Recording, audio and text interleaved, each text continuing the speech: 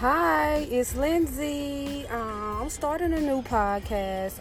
My first episode is expired for my son, Xavier, who was recently diagnosed with depression and anxiety. And I want to know if you guys have experienced the same thing with any of your kids or family members, and how did you cope with it? And I will tell you how I cope with mine.